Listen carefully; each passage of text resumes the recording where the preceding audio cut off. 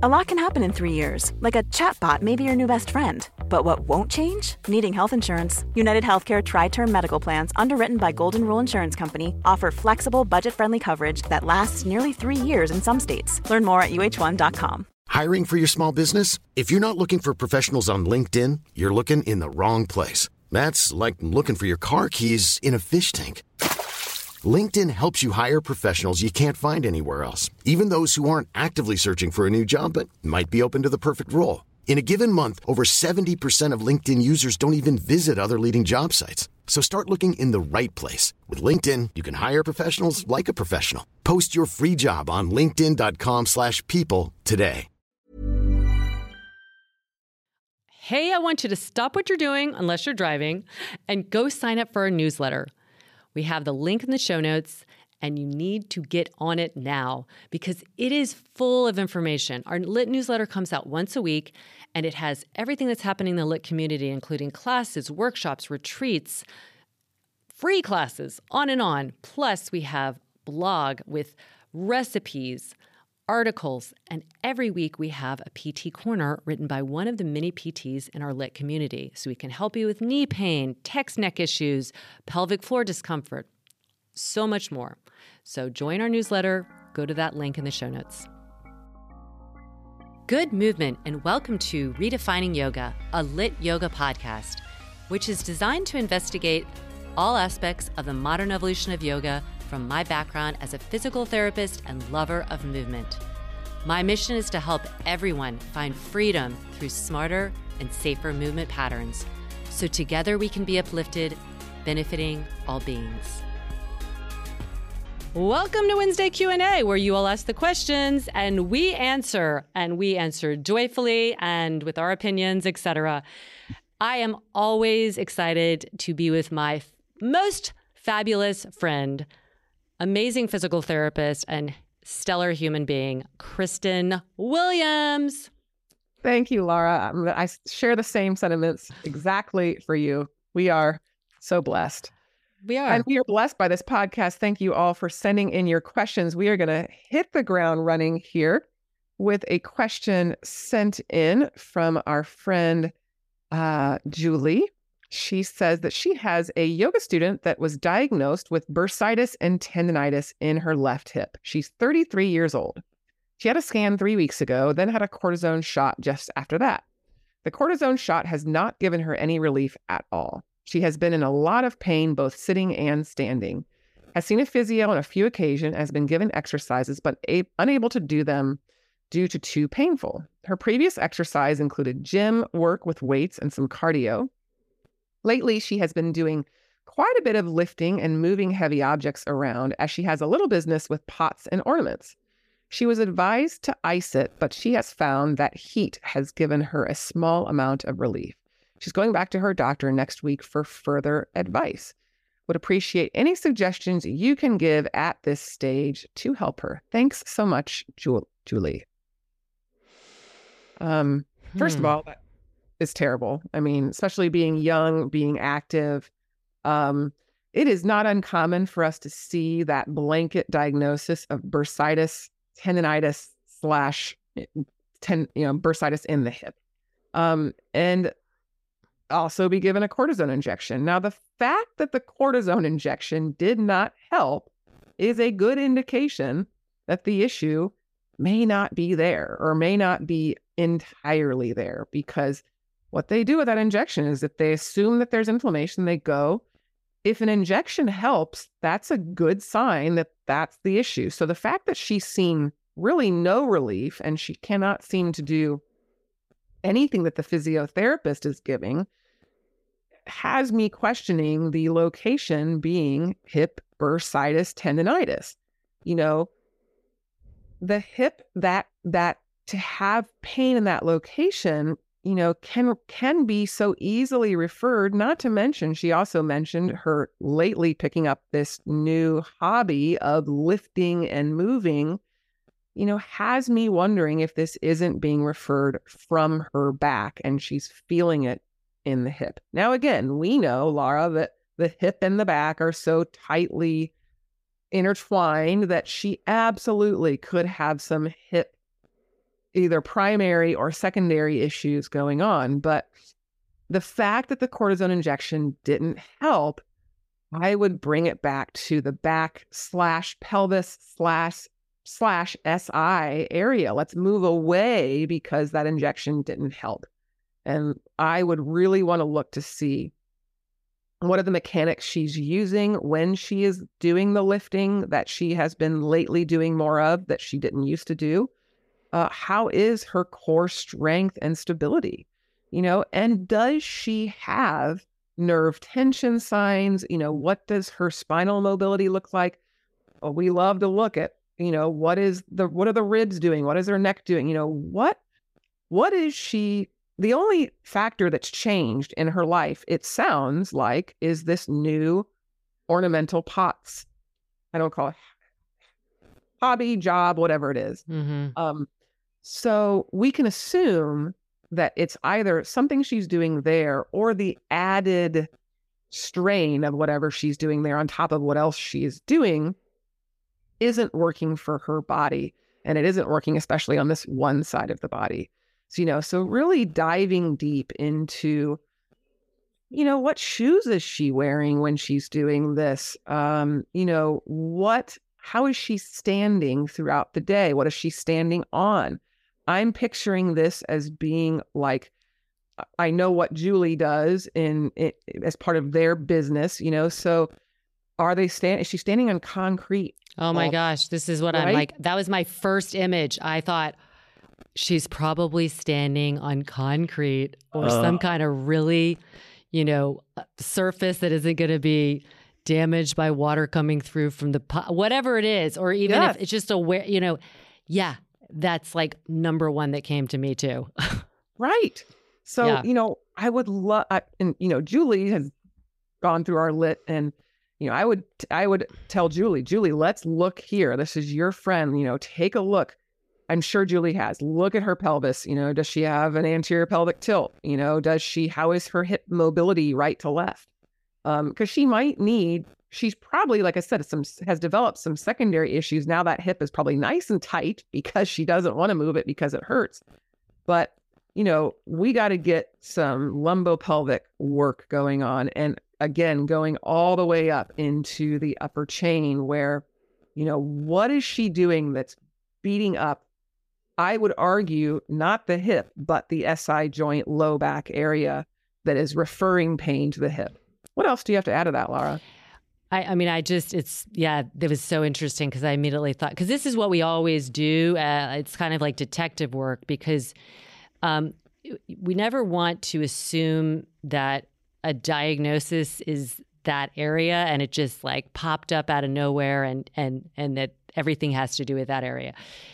So what we have to look at is like the things you said, like, oh, something has changed in her life. And that is that she's doing this hobby / job / and that's lifting stuff. And that's, hard, that she's on a hard surface. And this is the reason why that's important, because the energy coming up is really, really, my brother said this once, and I love this analogy. It's like putting earmuffs on and you just don't hear as well. And when you put shoes on a concrete floor, it's like that energy is really, really muffled.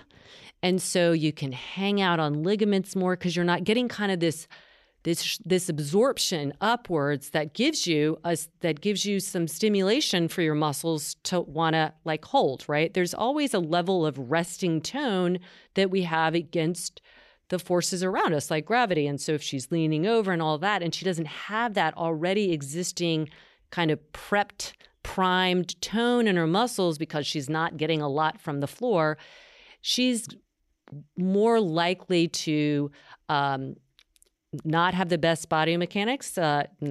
Even if she has good biomechanics, she's using more energy to do that. So any amount of like hanging on her hip that she might have done before is just really exacerbated because she's not getting that responsiveness. Everything you said about lumbopelvic, I think that's great. I would look immediately like Julie, like, can she lift her knee up like she's marching without moving her pelvis? And then can she extend her hip without moving her pelvis? My gut would be, because that shouldn't bother her lateral hip too much, those two moves, but they're going to tell you how well she's able to mobilize her hip in one of the ranges, but also how well she is going to be able to stabilize her pelvis while her hip is moving. And, we talked about this in last week's podcast, like you can get away with this for a while. And then it can be like walking into a wall. Boom. You're like, where did this come from? And you put all these different factors in there. Maybe the biomechanics were not great, but she's young and it wasn't really bothering her. And she's doing stuff at the gym. But what is she doing at the gym? Is she just exacerbating that lack of good lumbopelvic stability? Maybe not great hip range of motion, overly working in her back. The back is primarily there to transmit force. It's not primarily there to move heavy shit. So, there's a lot there, but I think you could do a few small movements and just that could tell you a lot. Again, posture is not going to give you the whole picture, but it can really help you identify the things that are possibly not organized. At the end of the day, when our body is not organized and not set up in an organized way, we aren't as efficient. And efficiency at some point shows up in the form of, pain, ache, all these things.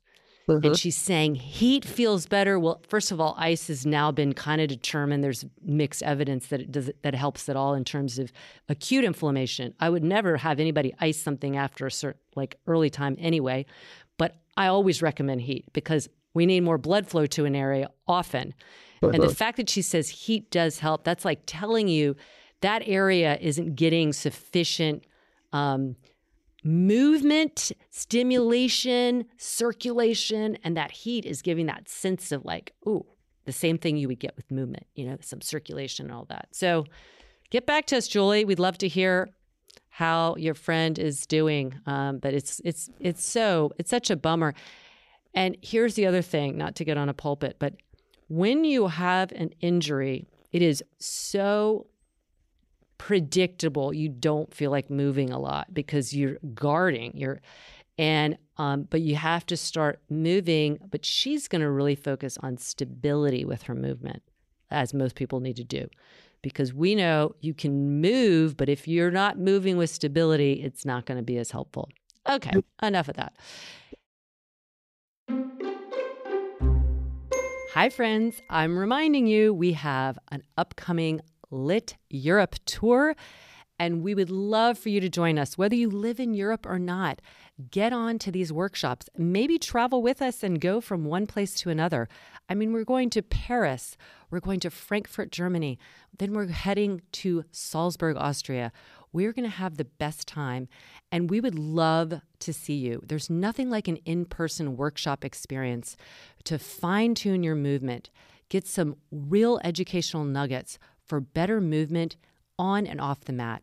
And by the way, we have the best time together. We would love to give you a hug and help you move your best and feel your best. So join us in Europe this summer. Check out the show notes for all the details. All right, this is from Mara. I hope it's Mara. It could be Mara, but Mara Taylor Hine. She says, "Hey, Laura, thanks so much for your podcast and for developing the LIT method. Doing LIT daily has been life-changing for me. Aww. After over a decade of chronic pain." All right, listen to this, people. After over a decade of chronic pain, I'm no longer in pain. Thank you. 3 exclamation marks. Okay. I just got chills. I know. That is that's the juice that we want everybody to drink. So, question for the podcast. What do you think about mouth tape for sleeping? I sleep with my mouth open, suffer from dry mouth at night, and was thinking of trying it. Thoughts, good, bad? Thank you, Mara.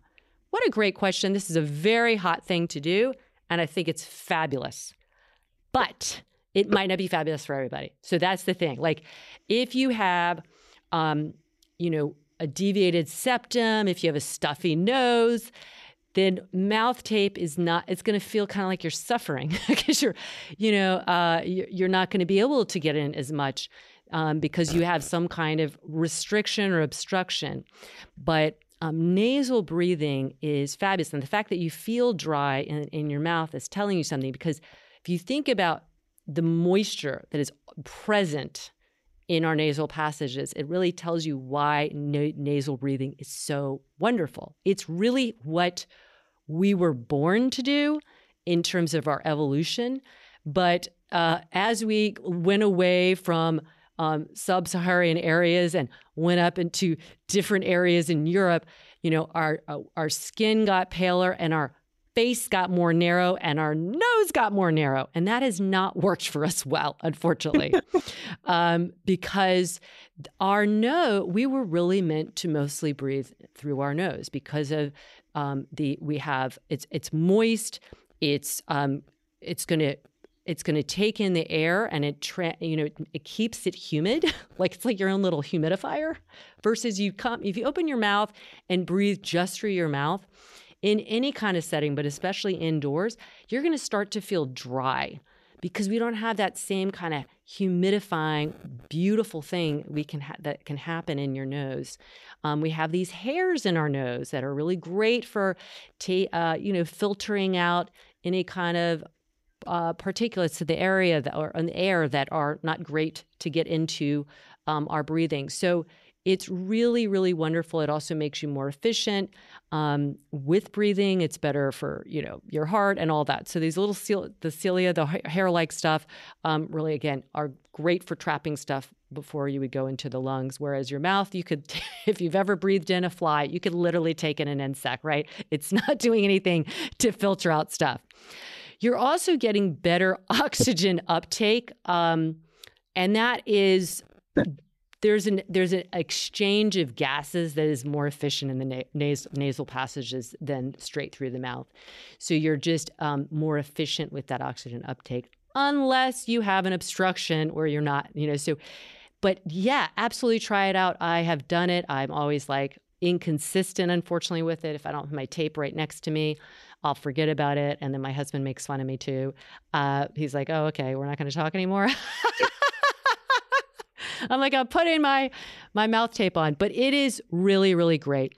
And, studies have also shown that nasal breathing, and this is outside of just sleep is a great place to do it because the requirements on your muscles are basically nothing, right? There are athletes who tape their mouth tape while they're exercising, and that's hardcore. But it is putting, it's activating the use of your diaphragm more. So it's uncomfortable too because of the managing of the CO2, but people can do it, and then you just go back to breathing open your mouth when you need to breathe, especially if you're running up a hill and you're just like, I can't get enough up. I need to get another way in for the air. So I'm trying to get it in everywhere. But sleep, there's nothing really required. So it's a great place to try this. And you're spending, a good portion of your night, hopefully sleeping. And there's a lot of other amazing benefits. It's said to, with this efficiency of oxygen uptake, and it's apparently supposed to help if you do have obstruction, but it's minor. It is supposed to be able to help actually open up some of the nasal passages. If you look at James Nestor's book on breathing, it talks all about this. And he was one of the insane people that put the duct tape on and was going on a treadmill and all that. But the lab results are amazing, in terms of inflammatory markers and all these things that happen from just doing nasal breathing. It always makes people who do have nose issues feel really bummed out, though, because they can't kind of partake in the same way. But I think they could do it when they're not sleeping and just very sitting and reading a book, but they're more conscious of it's, if it feels uncomfortable, they can take the tape off. Well, so anyway. You answered that so beautifully. I think the only thing I would add is that the very last thing you said at the end, because I do think that there is an element to mouth breathing that is just a habit and people don't realize they're doing it, and they can close their mouth and breathe. They just don't. Mm-hmm. So if you can't do it at night, try it during the day. Because I mean, I will say I can sit up and be totally fine, and then I lie down and my sinus they go boom, and then like let's talk about like if you have any kind of kind of nasal, so like my allergies are bad. Sometimes in order to not, have to breathe through my mouth, or because my nose is so stuffed, I have to stay upright, because it's just a drainage issue. So, but otherwise, I do. I think that mouth breathing is habitual, and it's very habitual. Yeah. To me, it was a game changer. I used to be a big mouth breather when I was younger. And I mean, I almost never mouth breathe except for when I'm exercising. I cannot imagine putting tape. Like, that is next level. But that is next level. You answered that from soup to nuts. Great job. Well, thank you. It's because I've done my own deep dive into it. And I, when, like a lot of times you hear about in yoga, you should only breathe through your nose. And it's like, that isn't giving the whole picture. It's really nasal breathing is superior. But that doesn't mean you should never open your mouth. You should, like, then people are like, we shouldn't exhale out through your mouth. Of course you should. Like, just that's a release. There's more. It's not just about like the perfection of like the efficiency of breathing. It's also like using the exhale as a release of, we can visualize like stress going away with that. So I think that it has not been really articulated well in yoga why and why you should try it. It doesn't mean that you're like firmly holding your lips together, but notice if you're like, because there's jaw stuff, there's, again, it's inefficiency. You might be panting, you might be using, again, more of your chest and not getting down into the diaphragm. So you could try it in yoga practice as well. Maybe just becoming more aware of not opening your mouth, which I think, many of our lit practitioners do. And then we are sitting there talking a lot during it, but we're getting our oxygen more through our nose when we're talking. Absolutely. Yeah. All right. So let's see. We had a question come in from one of our lit yoga teachers. Speaking of teaching, Kim, she says, "Hi, Kristen. I have a question for the podcast. Can you speak to why we don't practice traditional seated forward folds in the lit method? And what are the more optimal ways to achieve similar benefits of seated folds? As always, thank you for all the awesome information you and Laura share on the podcast." And, I will kind of dive into this where there's the part of me that questions what the benefits of the seated forward fold are, period, point blank, Period. And I struggle to find to think of them. The only time that I have found that bending your knees doesn't work for someone is if they don't have good hip mobility. So then when people try to hinge at the hips, I have seen instances where if they don't have good hip mobility, or if they don't have good pelvic neutrality, if you will, then they develop hip issues from that hip hinging, which is so, knowing that there's nothing wrong with flexing at the spine, right? I mean, it's a very mobile structure. It's meant to move. But when we look at what the quasi benefits of a seated forward fold are, to me, they're limited. I mean, they're limited so yes, we could argue that it's a nice back stretch. I will say, after we kind of go back, we had a running question last week. When I run, the way I run, my hips will tighten up and my back will tighten up. That is the only time when I'm done with a long run and my back is just really tight that I will fold forward in a non-lit way, because I know I want to stretch. I want to traction the spine because I'm tight. The problem with doing that in a yoga practice is it's repetitive and it's very passive. So you've got gravity pushing down, we'll just say, but gravity affecting the weight of the trunk over, and there's very little core engagement when people do it. So to what end?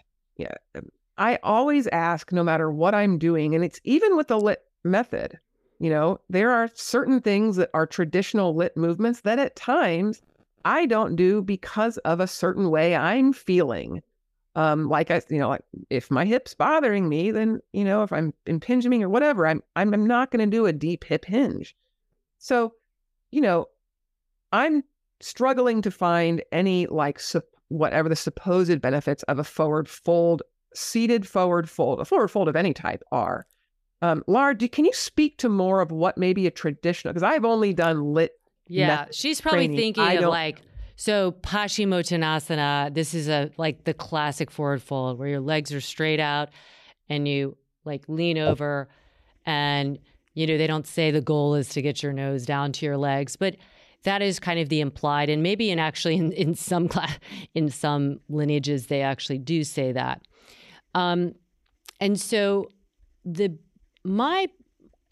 I said this the other day in our teacher training call, and it is said a lot that the body, in movement practitioners, will say that learning to move the body well consciously, because many people have just figured out after they got up bipedal, they just kind of moved and they weren't thinking about how they were moving. And that's where we're so smart. We will execute movement.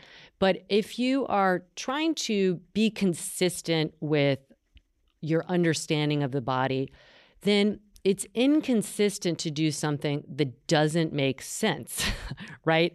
And so this is sometimes we'll say dog training is a lot like training good movement, is that you need to be consistent, because if you're not consistent, your brain's not going to get the message this is actually the pathway I want to do, because it's going to be better for my joints. It's going to be better for my breath. It's going to be better for, just my engagement of my, core to support me.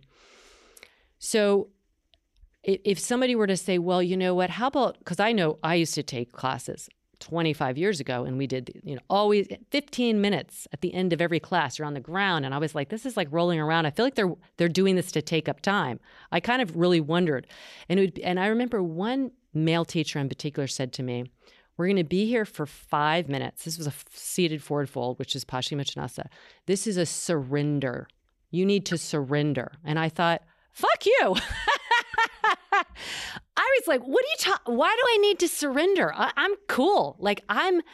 And that's when even before I started questioning the biomechanics, I was like, why is somebody telling me to stay in this position and deal with the discomfort of it or whatever and surrender? So that was my first this is not cool. This kind of sage on the stage telling me what I need to be doing. So that's lesson number one. The benefit is not mental, and it's not physical, and it's not fascial. It's nothing. And here's why. Kristen is standing on her feet and folding over, and she's flexing her spine. Great, getting a nice back fascial stretch, but she's getting something up from the floor that is ultimately offering some protection, because it's weight bearing, ground reaction force going up. She's got something that she's pulling from. When you're sitting down and people are like, oh, well, your sit bones aren't doing anything. They're not providing any support. They're poor little things. That's the whole problem with sitting like I am right now. My sit bones aren't doing anything. So everything around it has to grab, right? And so I'm hinging with the hope that I'm opening up my back and my hamstrings. Well, most people, don't need to open up their hamstrings like that ever. Hypermobile people should never do that, because they're only going to get floppier and less information into the brain. But it just goes down to this. When you have so much going on in your life and you give yourself 30 minutes to move on the mat, I want every moment to have an impact on many aspects of your life. Functionally, how you feel, rewiring perhaps, better movement, and that is not going to do it. It's not going to do it, and if anything, it could undo some really good stuff. And hey, if you've ever had a proximal hamstring tear, that's a good way of doing it. You're loading your trunk over your legs, and your poor legs aren't weight bearing. They don't have any, so they might push down into the floor, but no, that's not great. Just stop doing it. It's really not a good idea. There's so many ways. Sit on the floor cross-legged. You're going to get your pelvic stability. You're going to get hip mobility. You're going to get an upright spine. 90% of the people need to work on that. They don't need to fold forward, probably from their back, without great core stability, and there will not be any carryover. This is big. We talk about this in physical therapy all the time, and this is, I think, what sets LIT apart. We are not just about what you're doing 30 minutes on the mat. We want that to help you live better, move better, breathe better, function better, have more energy, sleep better for decades. So what is going to be the fuel for that? Not folding over like you're some kind of floppy puppet. There's nothing, spiritual, mental, physical, anything that's going to gain from that. There's my opinion. Take it or leave it. Literally, I'm just sitting here going like in my head, amen. When you said, if you have 30 minutes to move, why the hell would you do something that didn't have a goal? And that, my friends, is what sets LIT apart. That's what, as I bought it and sold it years ago. I bought it and now I'm selling it. Yeah, exactly.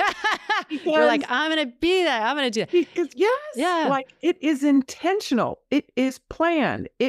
There's a why and a how. And it's not just because you're supposed to surrender. Like, I almost threw up in my mouth. Oh my gosh. I remember feeling like so icky, offended. And yes, because I just felt like, why do I want to surrender? There's types of surrender, I guess, to like, okay, we aren't in charge of everything. That's not surrender. I want to be an active participant in life, surrendering my body and just being okay with discomfort. That's a great thing to tell people who are suffering. Good job. And by the way, when you said 30 minutes, there should be a goal. When sometimes people are like, goal? No, we need goals. We are walking around numbed out, snoozed out, and not operating at our highest potential. So we need to tap into that. And it's not our fault, by the way. This is the world. We have so much distraction, so much messaging. We better have a goal for ourselves that I want to be more present. I want to take in life. I want to enjoy it. I want to feel energy. I want to be able to decide what to say yes to, what to say no to. That's a goal that you get when you have a better brain, body, mind, spirit connection. And that's what happens when you have a goal of how you're moving to improve how you feel. And a passive move like seated forward fold has none of that. No, it doesn't. It's a waste of time at the very best. At the very best. Okay, so we don't have strong opinions about this or anything. I just really want to inform people because, so many people, and hopefully it's less so now, they emulate these bendy people.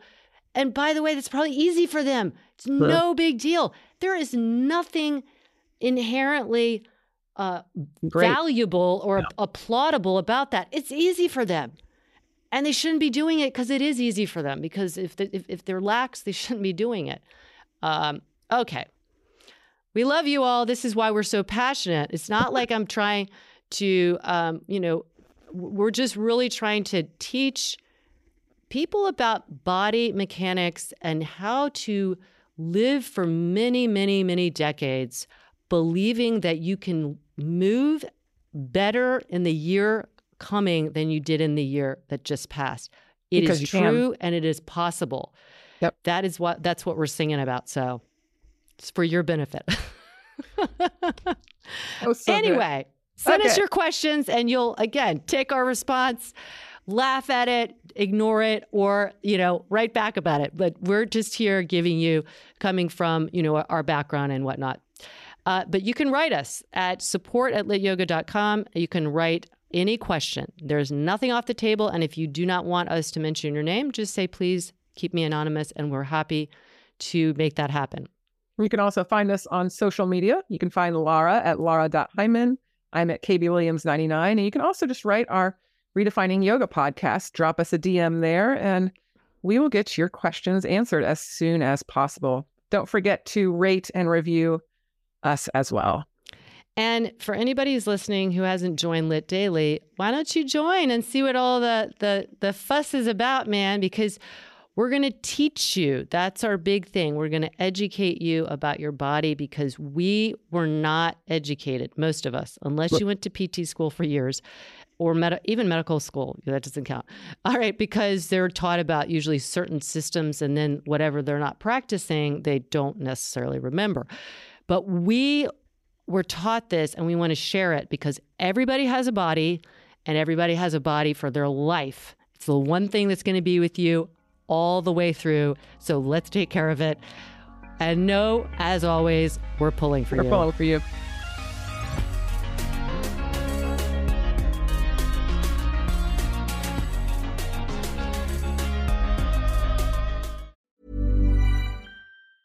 Mom deserves the best, and there's no better place to shop for Mother's Day than Whole Foods Market. They're your destination for unbeatable savings, from premium gifts to show-stopping flowers and irresistible desserts. Start by saving 33% with Prime on all body care and candles. Then get a 15-stem bunch of tulips for just $9.99 each with Prime. Round out Mom's menu with festive rosé, irresistible berry chantilly cake, and more special treats. Come celebrate Mother's Day at Whole Foods Market.